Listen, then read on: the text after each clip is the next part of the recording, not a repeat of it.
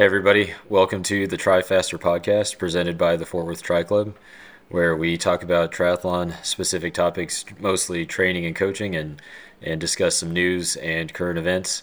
And my name is Keith Kotar, and I am joined by my co-host Michael Mansfield. How you doing, Michael? Doing really well.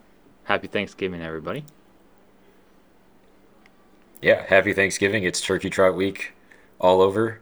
Hopefully, most of you guys are going to be getting into some races on Thursday morning if you have a local turkey trot. So if you do and you get into a race, shoot us some results. That'd be fun to hear about all the listeners that are racing this week.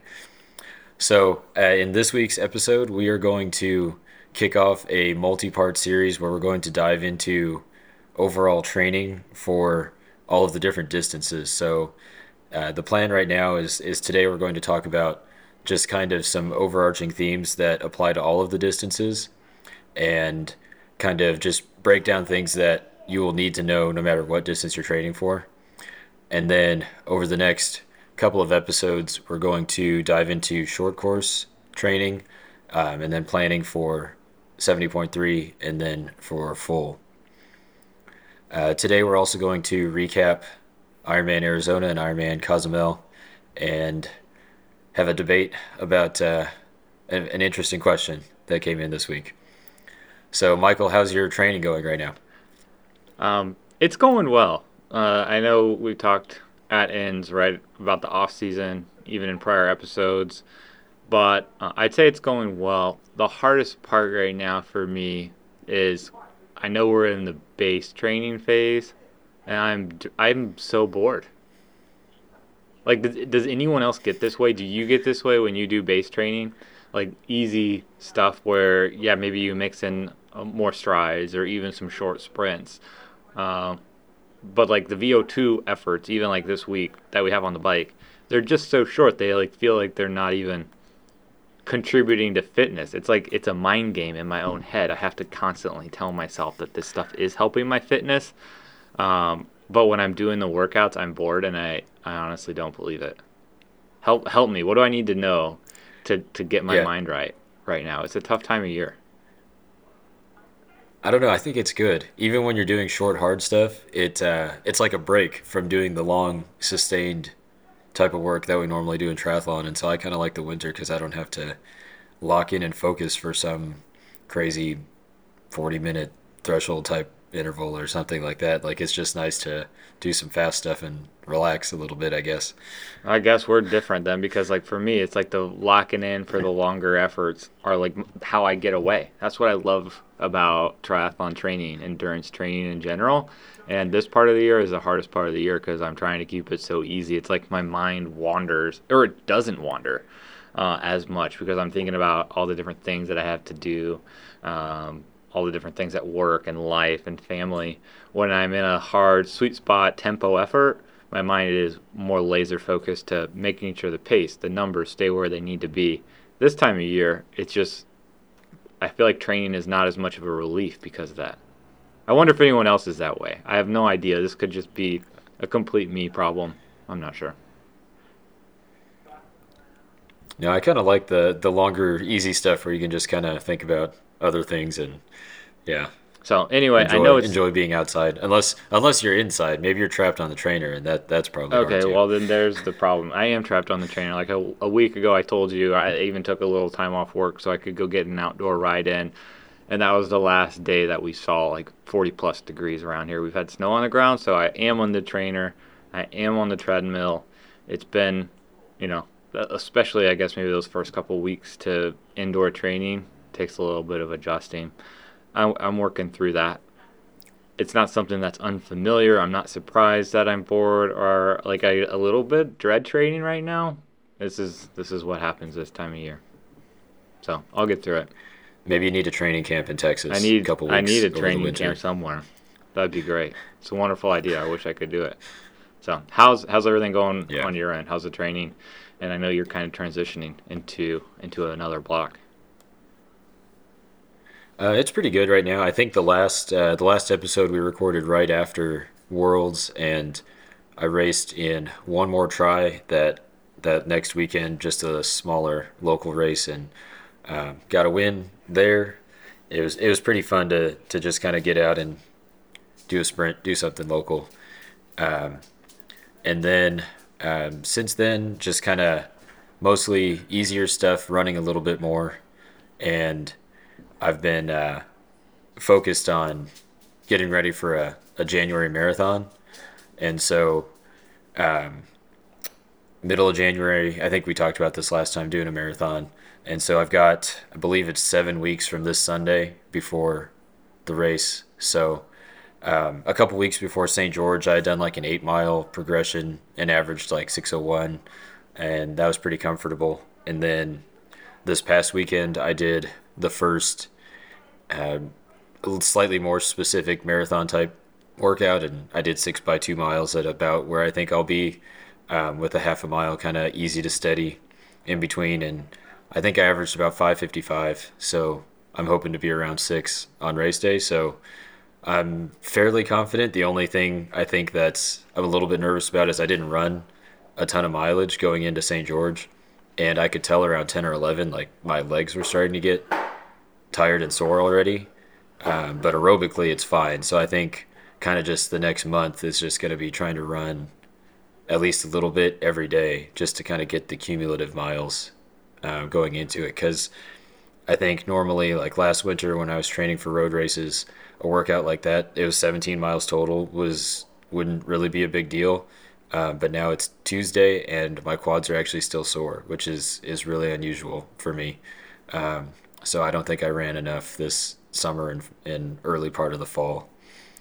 So that'll be the challenge. It's going to be getting the legs probably through the last 8 miles or so. Um, but I'd rather fight through the legs. I think like that's the easiest pain to work through on race day. Haha, that's funny you say that. So we'll see.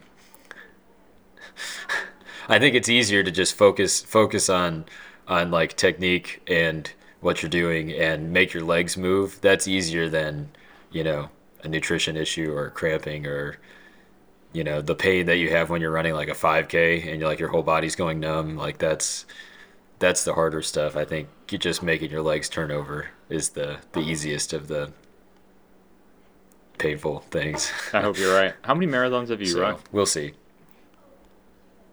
One in a race and two in training. Okay. So yeah, before I've done two basically complete marathon builds, um, and both times I just did a 3 hour easy run beforehand, and so I got the first marathon in. I got both. I ran a marathon both times or a little more. Um, so the last build though, I got into like 3 weeks from race day, and then they changed the date because of COVID. Hmm. It was 2021, and all they did was push it like a month. I don't know That helped. what the point of that Yeah. was, but I couldn't make it. Yeah, yeah, I'm sure there's a huge Yeah. difference. So I couldn't make it to the rescheduled date, unfortunately. So yeah, but we'll see. I'm looking forward to it. I might run two marathons this spring. I don't know if I had talked about that. There's another local marathon 6 weeks later. So depending on how the first one goes, I might jump into another one a few weeks after that. Does that mean you'll pull the plug if something's not right, or you're just gonna use that fitness and jump into the second one for the fun of it? Oh, I would definitely not pull the plug on the first. I Okay. mean, unless something like really, really bad happens. But the second one's right here. It's like 15 minutes from my house, and so I'm planning to run something that weekend. I'm just thinking, like if the Louisiana Marathon goes terribly, I'll probably run Cowtown, the local race. Or if it goes really, really well, and I think I'm fit and can do it again, then I'll probably race the full. And if Louisiana's just mediocre and I get through it okay, then I don't know, maybe not. That'll be So interesting. we'll I feel see. like We'll going, see how anxious I am for triathlon season. yeah, that, and if you actually are really going hard for a PR or something in a marathon, can you turn around and run another one in 6 weeks? Well, I don't know. I guess we'll find out. yeah. Yeah, that'll be fun to see. But I think like Louisiana too. I'm not really going in with any sort of time strategy. I'm planning to just go with the leader and race the race, like no matter what the pace is from the beginning, whether it's really fast or really slow, and I'm just gonna race, uh, as opposed to run a time. And so I could maybe win the race and only run like 240.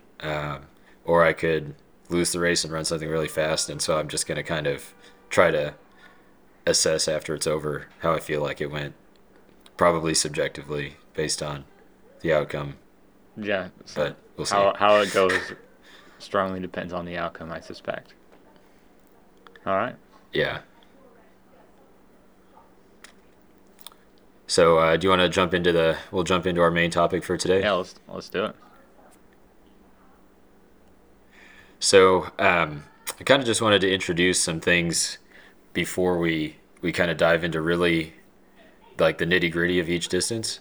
And so the first thing I wanted to just kind of talk about is just triathlon as a whole and periodization. I think if you're kind of reading the newer science and you're or listening to podcasts and things like that and kind of keeping up to date, I don't know if periodization is really the right word for how we're training for triathlon anymore. And so I think it's kind of dying in a little bit of a sense.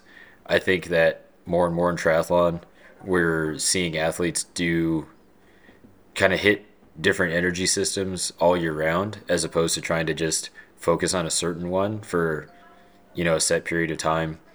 But maybe there's like one energy system that has a big emphasis.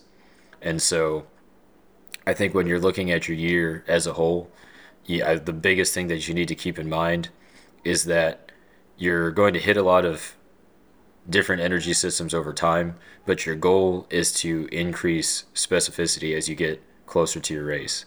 So we want to be able to kind of mimic what we're going to do on race day, and whether that's breaking it into pieces like one or two sports. Maybe you do a swim bike workout or a bike run workout that is, similar to your race. Obviously, most, especially age groupers, you're not going to go bike 112 miles and then run a marathon, but you might do some sort of ride that simulates your expected stress on the bike and then get off and run a big chunk of the race, just to kind of get that feeling and get into that rhythm. And then maybe you even do the remaining chunk of the run the next day or something like that, just to simulate race pace and know that your body's physically capable of it. And that's a little bit easier to do, obviously, with short course. If you're training for a sprint try, you can basically do that anytime you want, and the volume is a little bit different. But specificity is kind of the main thing that we're looking for. I want to ask questions because you keep saying, "Hey, maybe is periodization." You're alluding to it. Is it dead, almost? But like when I look at my training plan today versus what we were doing before the Chicago Marathon, it's drastically different. So like, is periodization dead, or are we just are you just using different terminology for it? The specificity is we're being less specific to the demands of the event that we're training for. Because I think of like the training I have going on today is it seems and looks like base, and that's a very traditional feel for the first block of a scheduled training program. Right.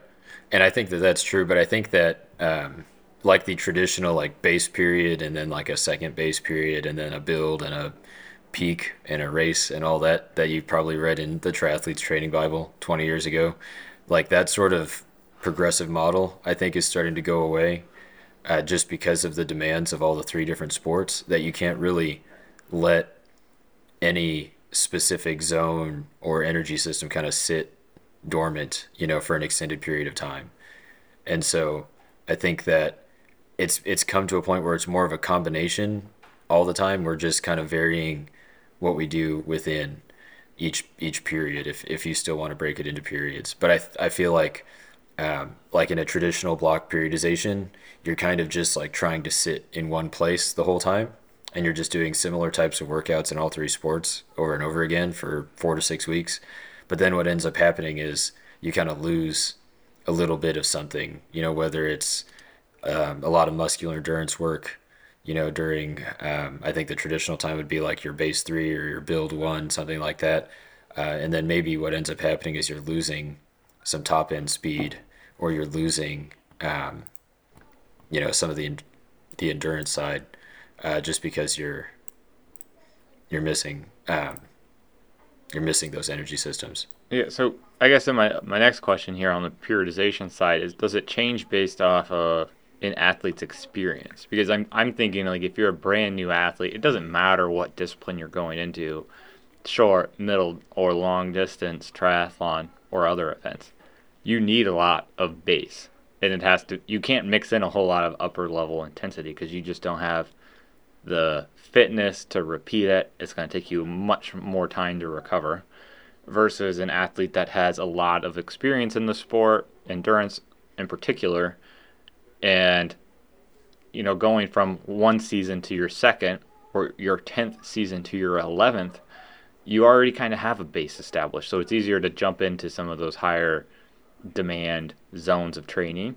Does that change from a coach's perspective, first season from 11th season, how you approach periodization, especially those early portions of a training program? Yes, for sure. And that's something I plan to dive into a little bit more once we do the specific distances, because I think that there's a combination of triathlon experience plus sports experience and life experience, right? That all kind of come together. And maybe something that we're going to end up talking about too is if this is your first year to do triathlon, don't do an Ironman. That sort of a thing too. Like maybe there needs to be a logical progression to the Don't distances. say that. Your Iron But Man yeah, is so going to like, come after you, and also probably like half of triathletes across the globe anyway, because that's mostly what they do.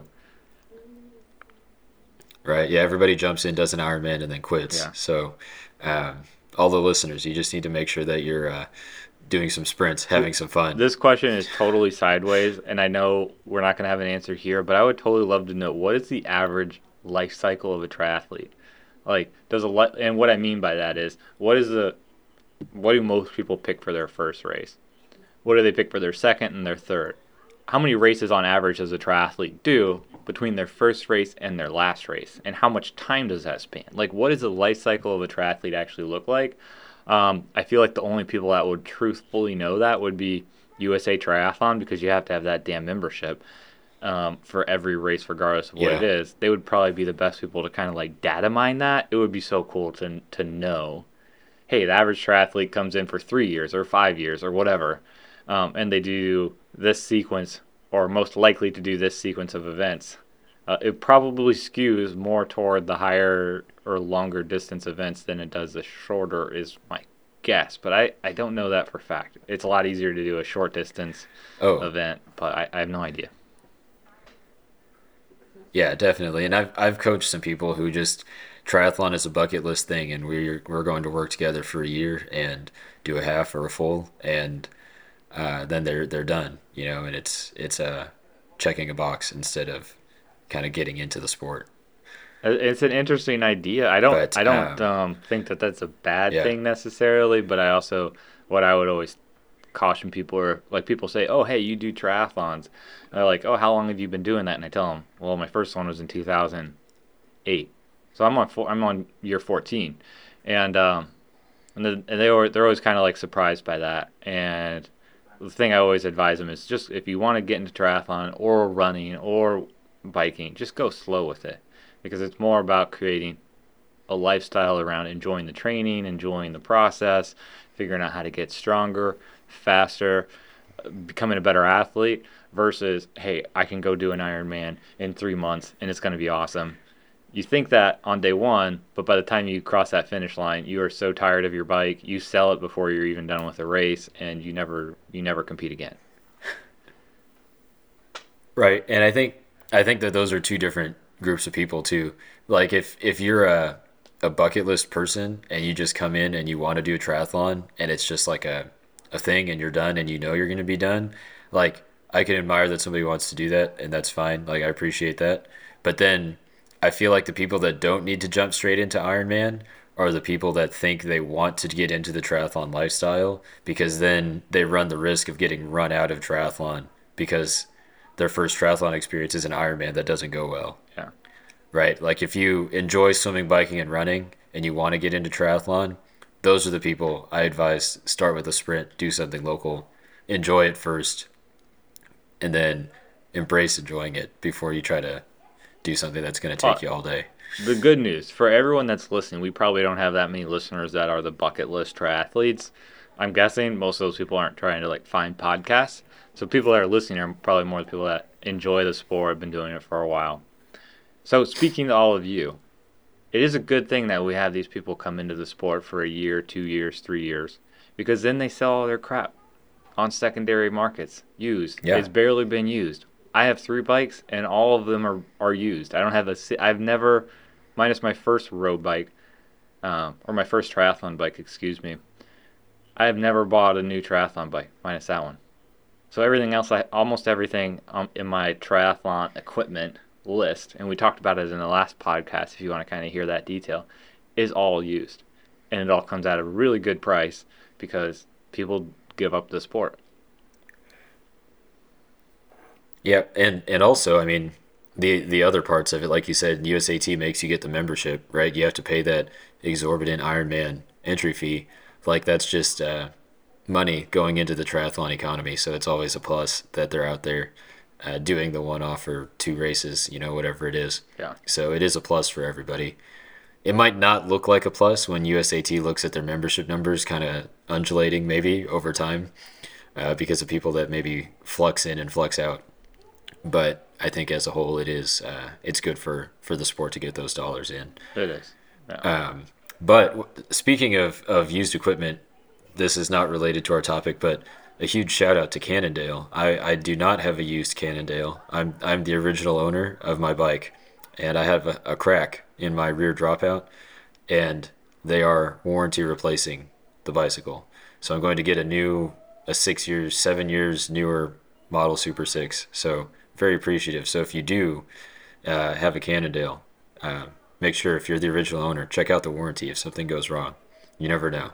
That's pretty sweet for a couple of reasons. Looking One, forward to you it. showed me the pics, and I don't know if it's fair to say you have a crack in your rear seat stay because your derailleur you completely blew your derailleur off, and it swung around and smacked your Yeah. seat stay. So you broke it, or your derailleur broke it, most likely. Yeah.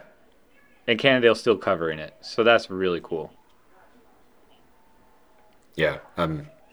I'm definitely excited about it. My bike was kind of getting old and it felt like it didn't have the same get up as it used to, so it kind of works out time wise. Yeah, that kind of reminds that kind of reminds me of like you see like those memes and stuff, and it's like adulting or like it's no fun to be an adult anymore because I got these new pair of shoes and no one asked me how fast I can run. Like it's all about the bike. My bike's getting slow. I need a new one. Yeah. So I've gotten a lot of miles out of that bike. I was talking to somebody about it yesterday. It's probably in the 50 to 60,000 range. So it's gotten a lot of wear over the last 10 years or so. Good stuff. Yeah. So jumping back into our topic, I guess yes, if you're new, there's a little bit different of a periodization model, and I think we'll talk about that with each individual distance and kind of how to approach that. And so, yeah, if you're new, I feel like the most important things to work on are your aerobic capacity and your top end speed, just to kind of give a quick overview, because I think that working on your top end speed forces you to have proper technique. So, and also if you're new, you probably don't have the muscular endurance to do sustained things, but you could do something fast for 10 or 15 seconds. And so I think that that's kind of the best work is the really, really, really high end stuff. And then also the easy stuff where you can just start working on the aerobic side, get fitter, get comfortable in all the sports or whichever sport maybe you're new at if you come from a single sport background. And so, yeah, top end speed and the aerobic capacity for the newer athletes for sure. And then I think just the last thing about the overall side, just that you also need to remember that you might have a workout that's geared toward a certain energy system, but you're going to hit several energy systems along the way, whether that's warming up in between efforts, in your cool down, even during efforts. You might be doing a workout that's kind of geared toward VO2 max, but the beginning of your intervals or in the beginning of the workout, you're not going to be in a VO2 range. You're going to be somewhere lower and you're going to have to work up to it. You're going to come down, you're going to spike. And then maybe even in the process of trying to get to that effort, you're actually going higher in your legs. So, like neuromuscularly, you might be producing a big effort, even though aerobically you're not there yet. And so, there's a lot of things to consider, when you're crafting workouts that, you're going to spend, how much time are you actually going to spend in different zones. And so, that's something to keep in mind. And then I think the last part of this was I wanted to kind of hit on if whether or not you need to touch every energy system regularly in every sport. And I think not exactly. I think it's you're going to naturally a little bit here and there. I don't think you necessarily need to design workouts though for every energy system. Especially when you're getting close to race day. If you're trying to work on your top end, like VO2 max area aerobically, right? You can do that in the pool, so it's safer than doing it on the run or on the bike or something like that. Um, when you're getting close to the races, and we're more worried about muscular endurance in your legs than trying to run really fast and maybe tweak something or just cumulatively, too much load from running fast. So I want to ask a I think that's the last thing overall. yeah. So period is I Yeah, don't know go if ahead. this question fits here or maybe later or maybe not at all. But do you recommend all of your triathletes to swim all year round? Or is there a use case to Yes. say, I know okay, maybe recommend is the yes is the obvious answer. Is there a use case to say it doesn't make that much sense to add in a whole bunch of training time when most people are already crunched on the time aspect of things and incorporate swimming in a different part of the season? Like, or is the answer is always yes? I don't know. What do you think? I believe the answer is always yes, just because it's for most people. I mean, unless you come from a really high level swimming background, like if Lauren Brandon decided to not swim over the winter, or if her husband Barrett decided to get back into triathlon after his gravel racing, he probably doesn't really. He could probably swim a 16-minute 1500 within a month, right? So it just depends on your background, but I think 99% of the people you need to keep swimming, because it's a big aerobic gain. So I think there's a huge fitness benefit to swimming, and also like the comfort side of things. Everything kind of feels funny. You lose the feel for the water. I'm really scared for when you get back in the water. I don't know what it's gonna be like, since you haven't swum in a year. Over a year. It's one of those things. Yeah, over a year. So yeah, I think you need to swim all year round, and maybe it's not you're not advancing it necessarily all winter, but if you can get in the water at least once or twice a week to keep the feel and maintain a little bit of swim specific fitness, and especially give a load off your body, because the fear too is that if you're try to keep the same volume over the winter and then you supplement that with running or cycling, maybe more running because it's winter, and that's kind of the easy thing to do, that you end up getting hurt from too many run miles without building up enough. Interesting. I, as a time crunch triathlete, don't feel that way. Like I feel like it's not worth it. And the only reason I say that is like in the 4 months that I swam in 2020, 2021, 4 or 5 months, I feel like I was able to get to kind of where I had been historically with more swim time, more time in the pool, more yards, more meters, and that the need to improve upon that time would have been substantially, or the time that it would take to improve upon my performance would have been substantial and not worth it in comparison to the other areas. And injury probably is not as much of a concern for me on the bike and the run because I'm again already time crunched. Where getting in the miles on in either of those disciplines or the time in either of those disciplines, I think again not a concern. Yeah, and I think that for somebody like you who's a good swimmer pretty naturally, that's the case. And I think that you'll always get some fitness back pretty fast.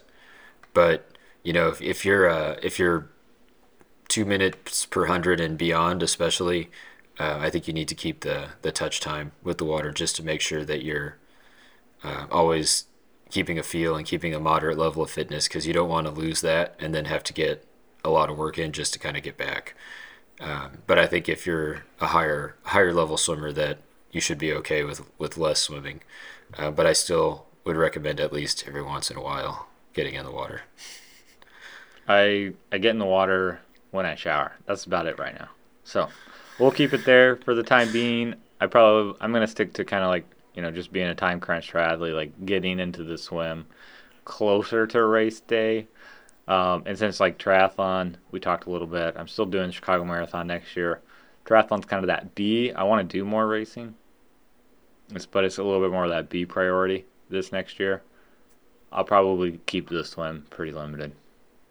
I want to do more, but Yeah, it'll probably be a 2023 focus, not a 20 or excuse me, a 2024 focus, not a 2023. just get an endless pool, put it in the backyard. That'd be cool, but if it's in the backyard, it'll probably turn to ice. I have to put it in the basement like Um, Lionel had when he lived in Canada. He had one in the basement. yeah, I'm not sure it really there you helped him go. a whole lot, Yeah, I feel but like his swimming has almost gotten worse again. that's what he said. Candidly, that's what he says when you listen to his YouTube.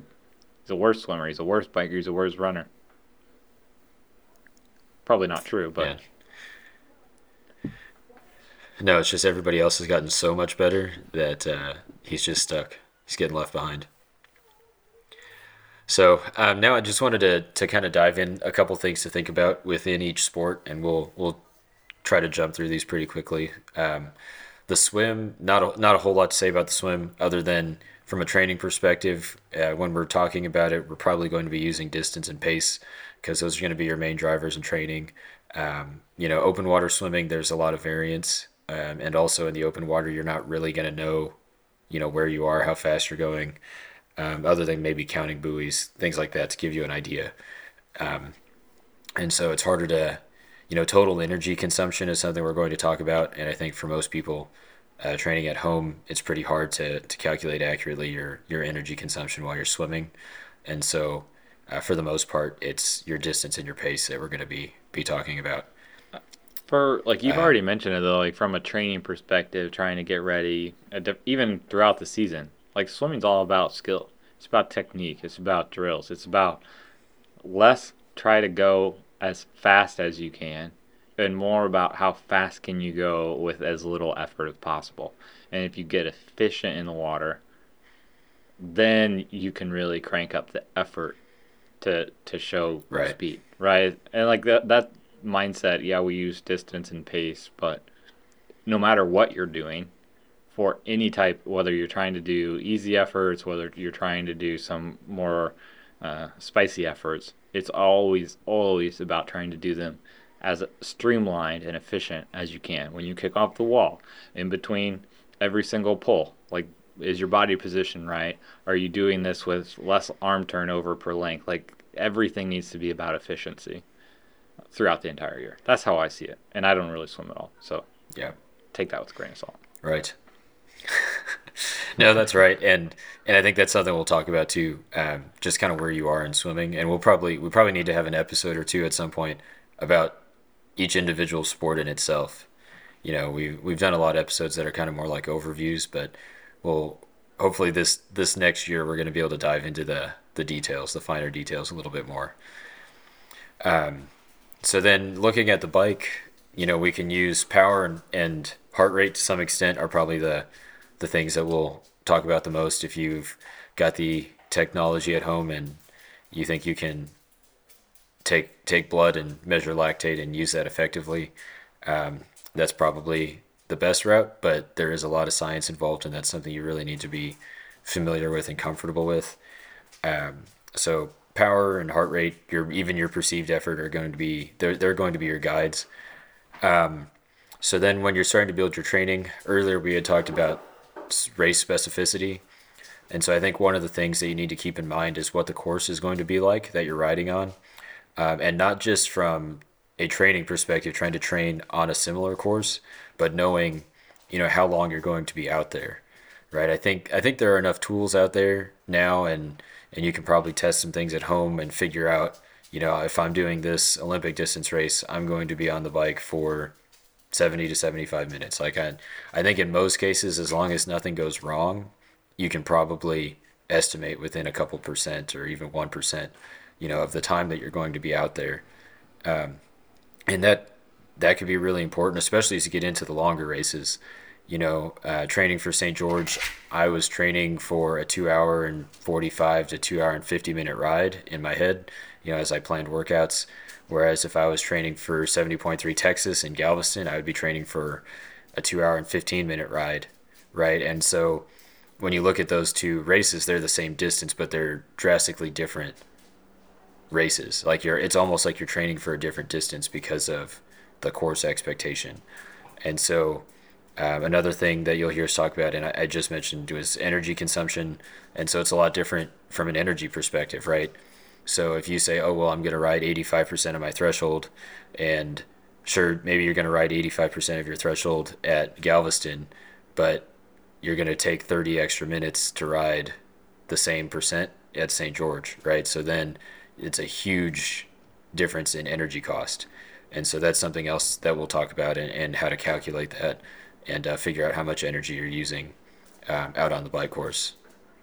Yeah, I think a couple other points that come to my mind, like you mentioned St. George versus Galveston, and yes, it's a different distance. It's also a different, and it's not the right answer, but it's a different energy system too, because we're humans, Right. and most of us as amateurs just want to ride with the group. We see the group pulling away. We're going to ride a little bit harder. When you go to Galveston, everyone's going to be zoned in. They might not even look up, candidly, because they're just going to be looking at the white line on the road, and they're going to hit their power number, and they're just going to be going. It's going to be a very steady effort. Whereas you go to St. George, there's Snow Canyon on the 70.3 race. There's another climb in the full Ironman, but there's a lot of rollers that are 5 minutes long, and people are going to push up those rollers more at a tempo or sweet spot effort. And they're going to break out of that 70 to 80% of threshold barriers that they might have set for themselves at the start of the race. So it's a totally different race in terms of how people ride it. And I think in training, not a lot of people account for that. Right? Like if you know you're going to race Right. St. George, do you account for doing more sweet spot and tempo in your training program?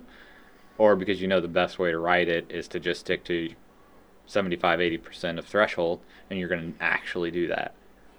I think either answer is right, Right. but like that's a conversation to have with your coach. How do you think you will truthfully ride that course?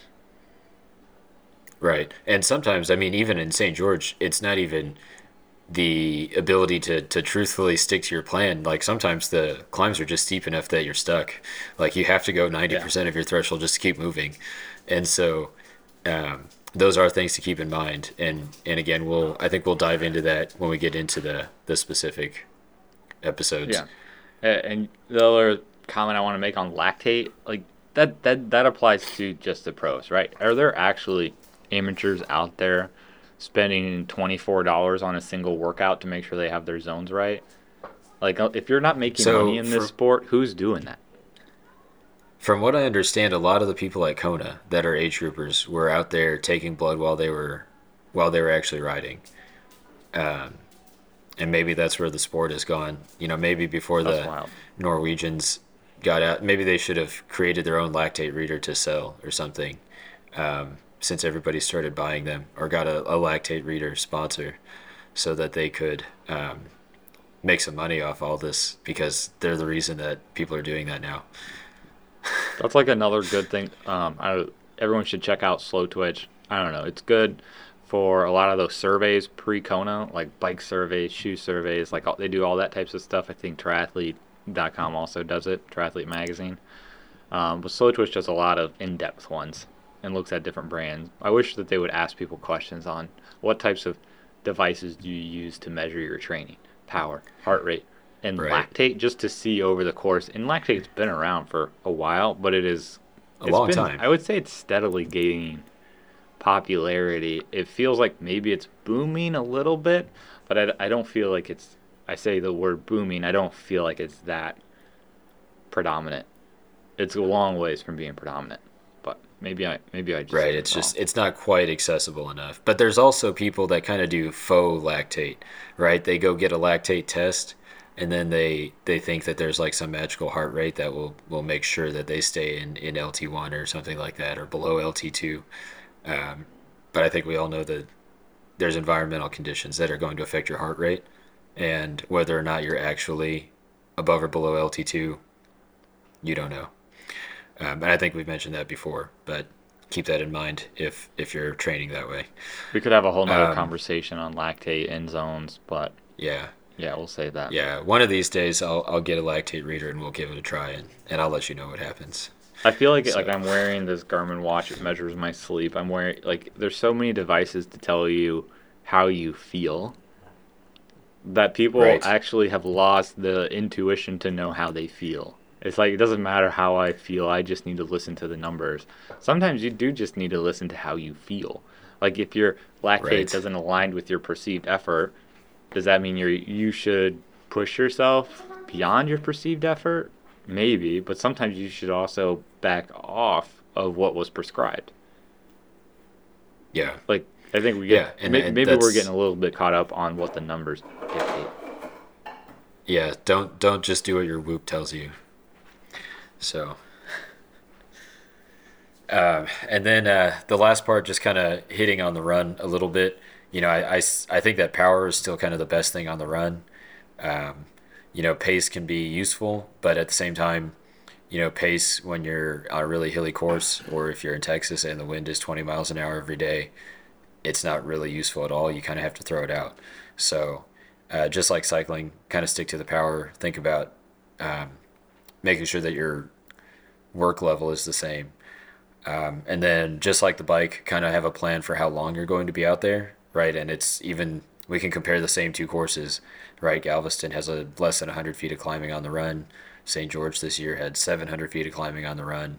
You're not going to be out there the same amount of time. So the energy is different. And that's another big plus with the power meter is a 3D power meter can basically tell you exactly how many calories you're going to burn. And so, that's something I'm using for this marathon is I know pretty much within a couple minutes, hopefully, 5 minutes maybe either way, how long I'm going to be out there. I know exactly how many gels I need, and so that sort of thing helps too. I honestly think you need to reach out to Stride, get them to sponsor you with like a device and a tattoo or something. You're all about the power. So anyway, I like the power too. I Yeah, thought it was helpful when I had it. Unfortunately, everyone I lost mine in a hotel somewhere on a run, and I decided not to get another one mostly because like it was informative, but it didn't dictate my training. Even working with you, like it didn't dictate my paces. So I think effort, pace, heart rate in combination, you can get a very similar outcome, right? I mean, yeah, you're not telling athletes that don't have power that you can't coach them. There's still a lot of opportunity. right, There's still a lot of feedback. There's still metrics that you can track. So for me, I feel like power is perhaps helpful, but even when I had it, it didn't dictate my training much. right. Yeah, and I think that the more time you spend with it, though, it does give you a nice number to look at, especially on race day. Like I can look and see that hey, 320 watts is where I want to be, not necessarily, maybe this mile's a little bit slower or a little bit faster based on the course. I know that I'm at least putting out the same effort and can kind of relax mentally if I'm a little bit slower. I guess that's helpful. All right. Maybe it could have held me back in Chicago a little bit, but it's also kind of amazing too when you just look at it. You're going to be racing your marathon. You're going to race the race, and then also like the number of Right. pros that just leave transition. They don't even have a watch, let alone a Stride power meter. Like they're just going out there to race the race, measure their effort, and get to the finish line as quick as they can. Right. So I think like with enough miles, with enough know of your body, you get to that point. where the power meter is not going to dictate your result. It might be informative, but it's not going to dictate how you put your effort out on the course. Right. Yeah. Yeah. It just depends on the way you want to race. Yeah. All right. So do we want to recap the two big races from the weekend? Yeah, I think we should. And what Arizona first? Cozumel. Let's do Cozumel first, and then we'll use Arizona to transition into our question. Okay. Ironman Cozumel. I honestly didn't watch this one. This had a much smaller, at least a field of interest from my perspective. But first place on the men's side, Magnus Ditlev. Like he was obviously the expected winner from this field. But do any other results stick out to you as kind of surprising? Not really on the men's side. Rudy von Berg maybe didn't quite have the run that you would expect. He only had the 11th fastest run and faded out to eighth after being out of the water with the lead group. But like you said, I think that we knew that Magnus was probably the guy, and it was expected for him to win. Yeah. Jan van Berkel though finished second. He had a really nice run, 2:50.09, and ran his way up into second. And then third place was Fernando Toldi from Brazil. Yeah, I Um, guess tail of the and tape though, then as if you look at the numbers, you look at the results. Um, Magnus again. This is quite interesting because Lionel post Kona said Ditlev's the guy, right? If you can't swim as fast as Ditlev, you can't race Ironman. And he went and swam 43:39, which is a pretty respectable Ironman swim. It was eighth overall. There was a small group, a little less than 2 minutes ahead of him. That included Rudy von Berg. So Rudy was in that front group on the swim. Magnus was 2 minutes behind. Right, a pace that we probably wouldn't see Lionel be able to hold. But the impressive thing here is he blew the bike to pieces, 4:04. So he came off, and yeah, he only won by 3 minutes, but he came off the bike with nearly a 8 or 9 minute lead over second place. And Jan van Berkel closed the gap, but it was a 3 minute win. I think Ditlev was easing up. Like he knew he had it in the bag. He ran at 2:59. He can certainly run faster than that. He was doing what he needed to get to the finish line. yeah, it looked like it was pretty comfortable for him. So that's good. I think he still needed to get his Kona spot, and so Yeah. um, that's good for him. Because there were obviously with racing already going on, there's some people that qualified previously. So, um, but I'm looking at the list just to make sure he did not have a spot yet, and so I believe this race had two. So Ditlev would have gotten a spot, and then Jan van Berkel also took a Kona spot. Yeah. And then on the women's side, we had Garutz Freitas Laralde from Spain getting the win. She was, I believe, 14 minutes down from Lisa Norden off the bike, and then had the fastest marathon of the day by nearly 6 minutes. She outran Lisa Norden by nearly half an hour, and she ended up winning the race pretty easily by about 6 minutes. Lisa Norden hung on for second, and she ended up getting a Kona spot as well. But only 13 finishers on the women's side out of 16 starters, so pretty small race.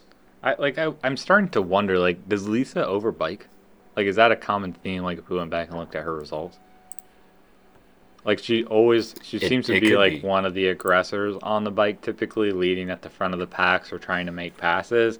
She had the fastest bike by 6, 7, 8 minutes here. She swam really well as she usually does, but she just wasn't able to hold it together on the run. Could have been the heat, could have been the humidity, or is this just like something she's still trying to get wraps of how much she can bike, use that power, and but still have something to save on the run. She ran pretty. I mean, 3:23 is a very fast marathon for most people, but if you're trying to compete, which she is at the top of the women's field, that's not going to cut it. Yeah, and I think it's really interesting too because in her, ITU days, she was a fairly solid runner, Olympic silver medal. And so it's kind of surprising that maybe she doesn't trust the run yet. That would be my guess, kind of the way that she's raced. But also being a front pack swimmer, maybe it's easy to just kind of get in the front and hit the bike really hard. And so maybe that's something she still has to figure out. Yeah, I think she can. She's definitely an athlete to watch, but she's got to slow the bike down and really improve on that run. She can do it, clearly, but she hasn't shown it Yeah, yet. But hey, she got her Kona spot, so she's now gonna be back in Kona next year. yeah. So then we can jump to Ironman Arizona. We'll start with the women in this one. So for the women, we saw Lauren Brandon come out of the water more than 2.5 minutes up, and she was caught fairly late in the bike. She had a good ride. I saw that she was sick, and so she started to have some issues partway into the ride, but she made it to the finish line. She ended up 10th, but taking the win was Sarah True, 5 minutes up on Sky Munch. They came off the bike essentially together, and then Sarah ran away kind of in the later stages of the run. Sky ended up in second, and then further 16 minutes back from Sky was Danielle Lewis in third. This field was a little bit bigger than Cozumel, but still just 16 finishers here. Yeah. Uh, Two Kona slots, so Sarah True, Sky both got Kona slots. I think what was interesting to me is like Lauren Brandon, she always feels like she has to use that swim, which I suppose makes sense. I didn't know she was sick, so maybe that explains the results a little bit there because she's still a better biker and a better runner than I think what she showed. Um, but Sarah True was only a couple minutes back from Lauren Brandon, and she swam by herself. And then Sky Munch had a couple people near her exiting the water, I believe, a couple minutes No, back from she still Sarah had a True. couple minutes to the next person. Oh, she did. Yeah, I mean, this field yeah, got it was completely 2 minutes strung back to out. So fourth. I think that was pretty Yeah, interesting.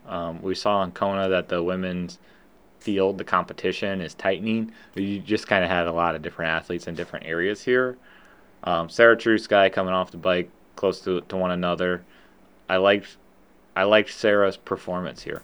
It was a colder race though. This is something I've always talked about with Sarah, and it's obviously well documented. Is she's had trouble in the heat. She ran really well here though, so a 2:55 is pretty impressive. You can't count out that mom's got power. We saw it in Kona already yeah, with Chelsea. Sarah's mom now, she can do it. Like you can't count her out. And I guess overall, I'm excited to see her starting to come back to form.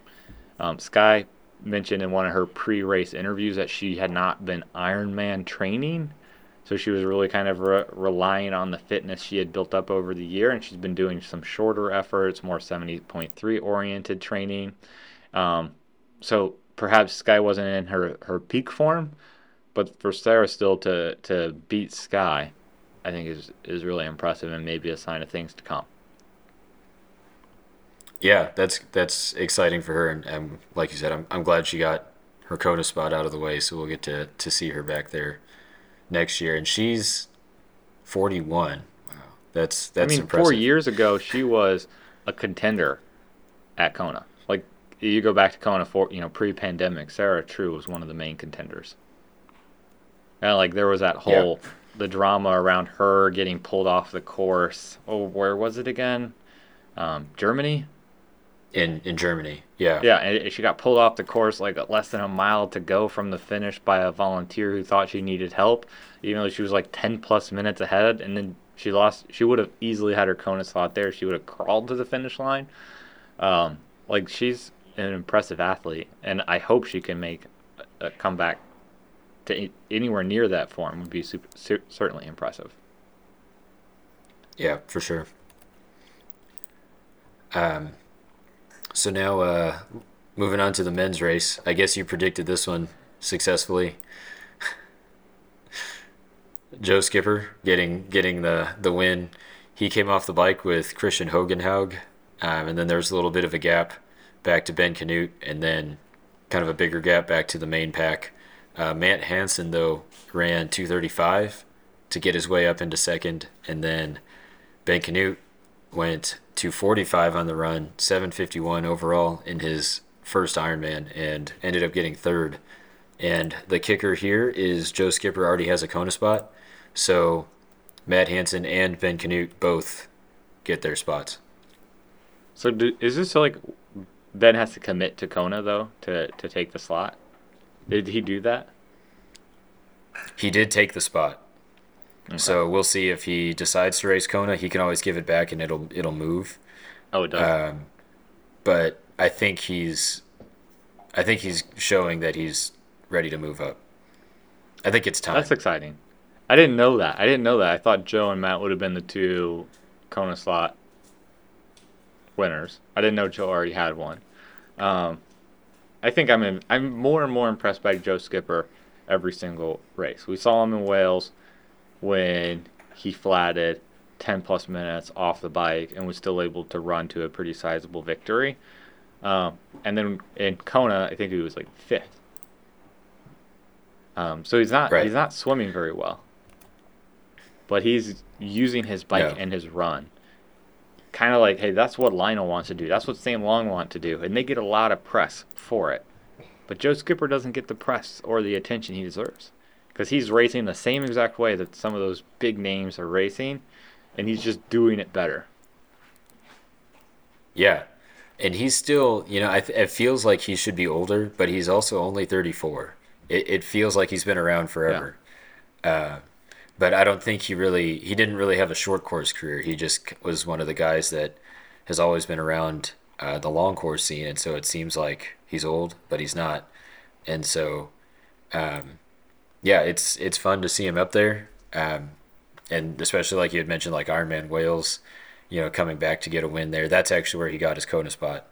So it was late enough that it was qualifying for 23. But I'm really excited to see Ben Canute getting third. That's yeah, that's I think that's big. I know I've said it. I think I've said it on the podcast. I know I've said it to you that I think that Ben Canute is our best chance to get an American win at Kona on the men's side. And so it's time for him to move up. He's yeah. 30 now, or he's going to be 30 next month, and yeah, I think he's ready. Here's kind of another surprising thing in my own head. Joe Skipper in the PTO rankings, and I guess maybe Arizona hasn't been factored into everything yet, but he's 14th.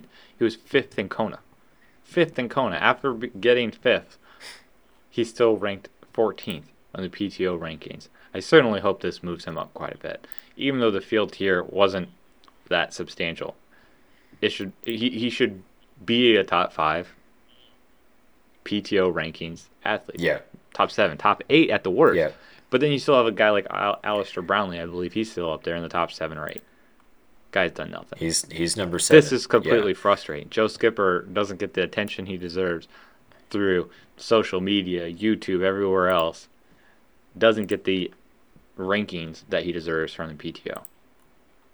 But he just puts right. up And what he performance needs after to do, performance. if he wants to improve his ranking, he needs to go do one of the PTO Opens because there's a point bonus to doing Yeah. that. 5%. Okay. Well, he's got to play the system a So little bit better then, I guess, because he's a lot better yeah, than that's it. his ranking always suggests. And those rankings mean money, right? He should get the money Right. that he deserves. So, yeah, I guess I'm excited about Ben Canoe, but first we should talk about Matt because like a 235, he's screaming fast on that run. He chased Yeah. down Ben Canoe. I don't what was he coming off the bike? Like he wasn't even showing up. I was looking. I was busy in the afternoon. He was not even showing up on my tracker's first page off the bike. The Ironman Yeah. tracker app. I had to like flip to the second page, and then I just saw him roaring to the top of the list. I was like, "Watch out, Matt's coming." Yeah. I think he was about 10 minutes behind Ben Canute and about 14 minutes behind Joe Skipper, give or take, off the That's bike. wild. And he ran really really well. Got up into second, so that's good for him. He's a guy I feel like, maybe 6 7 years ago when he was kind of getting rolling. he looked like a guy that maybe could win Kona, but it's the swim, and he's a solid cyclist, but he's not a game breaking cyclist. And so when he's coming out of the water with Sam Long, or maybe a little bit ahead of Sam Long, I don't think he has the bike power to hang, and that's what's holding him back the most. But his run is obviously phenomenal. His run can compete with the Norwegians. Like I wonder, like he goes with such a praying mantis position, and he like, is there anything he needs to better optimize? Like maybe that praying mantis doesn't work for everybody. Like is like has he Right? been to Is the there wind something? tunnel? Is there something else he needs to be evaluating there because he's too strong of a runner to be coming off the bike with literally he was 14 minutes slower than Joe Skipper. Like you can't be 14 minutes slower than the winner on the bike. You're not gonna have a Right? chance. Yeah, that's way too much time. Yeah. So like I would love to see him kind of work to close that gap. And when you hear the Norwegians, like again, they always talk similar to the swim. How fast can you go for the least amount of power? Like can he? You might not get a lot stronger at this point of your career. Like your threshold's not going to change a whole lot. These are all well trained athletes. Is there anything he's missing that he can better do on the bike to get a little bit more speed? Yeah, Stuff something in there's his shirt, probably something. like all those guys in Kona were doing. Yeah, yeah. There's got to be something that he can get just a little bit more out It's of it's, it's called the for as good of cleavage an cup. athlete as he is. You stick a cup right in Yeah. your cleavage. 5 watts. I'm gonna sell those this holiday season. So if anyone wants one, they're 99.99, and I'll send you a cleavage cup. Save yourself 5 watts. All right. So this is going to transition into our question: is Ben Canute the greatest American triathlete of all time? What do you think?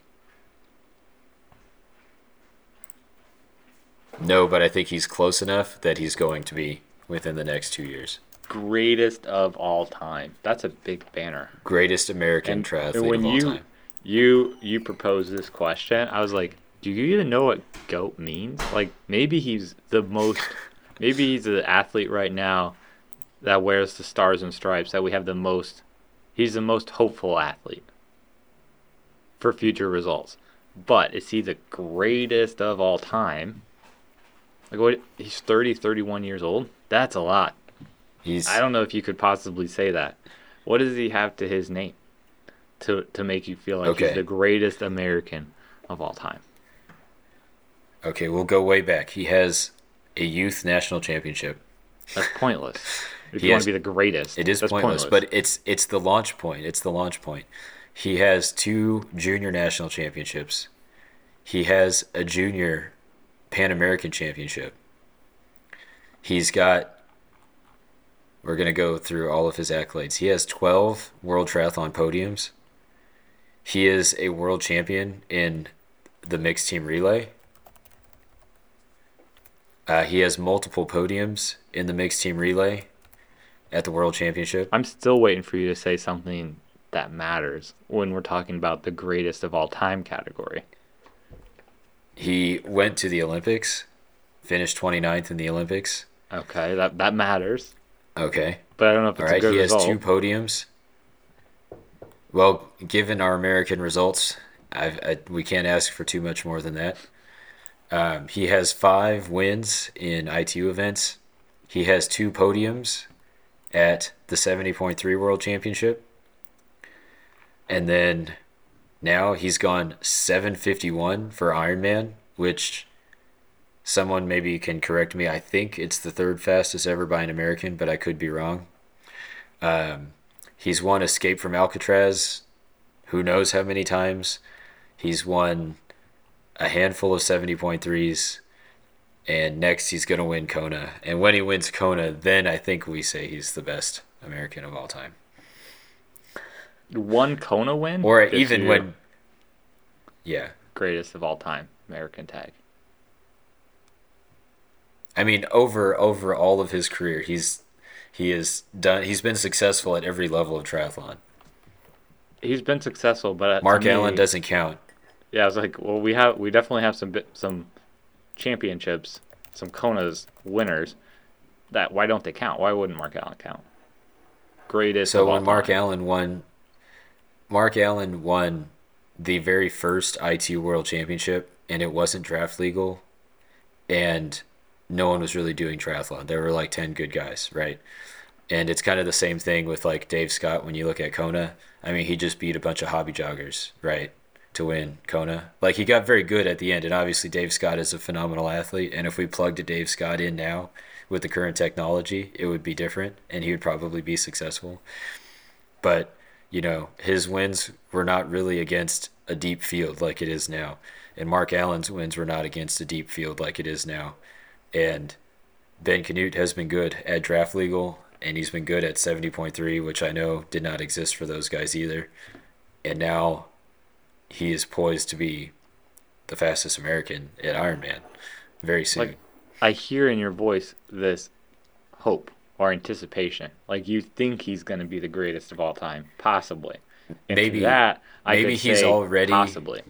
But to say he is he's already already there, the most well he's the most well-rounded triathlete in perhaps. But history. like your argument was And done the second now you the started next one will be mentioning great. junior championships and mixed team I was trying to give relays. you the I don't scope of his care. career. Yeah, He's but done nobody everything cares. from super Yeah, sprint now to Ironman, and he yeah. has shown us that he can do every single distance. I guess the conversation comes down to what defines the greatest of all time. To me, there's only a couple races in the world that would even matter, and that is in order of least important to most important. I would say 70.3 World Championships, least important. If you want to start making a claim to being the greatest of all time within Of world whatever, championships. yeah, 70.3 World Championship. Okay, the No least other important world 70.3 championship race is matters. ITU. That is true. No other 70.3 win matters because you can't field everything. Who knows? That field at 7.3 World Championships is normally a strong field. Olympic medals. That matters. That's the highest one. That's the second highest one in my book of triathlon greats. That's the second one. Maybe. The top race, the race that matters the most to be called the greatest triathlete of all time. And I guess that's the debatable part of how do you rank the races that matter is Kona. Triathletes are But measured Kona's every based off year. of The Kona. Olympics, I know, yeah, I but the understand Olympics that. is only every 4 years. Yeah. And that's why it's second. I That's guess. how I see I don't it. know. I think the So Olympics is he first. doesn't have Kona is second. he doesn't have what I think would be important in those categories. Now, if you want to broaden the conversation to he's the most hopeful athlete that is the most hopeful American athlete, I could understand the argument. Matt Hansen just beat him. So I think there's something to say about that. Just beat him on the course on the same day. So there's there's a very obvious argument for Matt. And then certainly Sam Long, I don't know yet what the heck we haven't talked about Sam Long. He was in Arizona and just did not have a good day. So I don't know what the heck happened to Sam, but I'd like to learn a little bit more about that. He's still young. He's still learning how to race. He focused on 70.3 over the course of the last year. To say he was ready for Ironman Arizona is probably a little bit of a stretch. He's probably excited to do it, but that's not where he's been spending his time. He is racing Indian Wells, so I think we'll see a little bit more from Sam in Indian Wells. I think Sam would Yeah. have something to say about that. So there's competition there. Yeah. But if Ben is committing to the 70.3 long distance events, could you be the most hopeful for him? Sure, I'd buy that. But I think he's So got competition. who is the best American triathlete of all time for you? Best American triathlete of all time. We just haven't had a lot of great results. And I agree with your points about some of the Yeah. early triathlon days where the competition wasn't quite there. So it's almost like different eras. The early eras of triathlon, the competition was very slim. So you could have a conversation about early era triathlon, current era triathlon. Looking at athletes that we have on the list today, yeah, it's a mixed bag of people that maybe compete for a top 10 at Kona, Right. or even Olympics, or a 70.3. Ben Canute had a really good race in St. George. But one good race doesn't mean that he's the greatest American right now.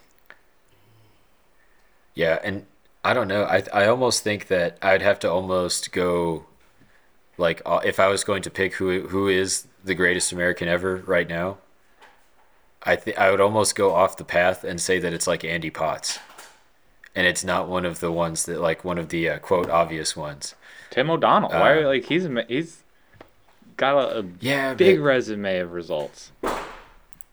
yeah, but Andy Potts has been fourth at Kona. Plus, his draft legal results were superior to Tim O'Donnell.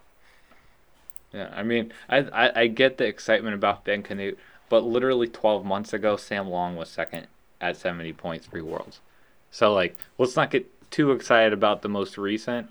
Let's start to see a string of results. If Ben can start to do it, that's great. Hopefully, Sam comes back and starts to perform a little bit better.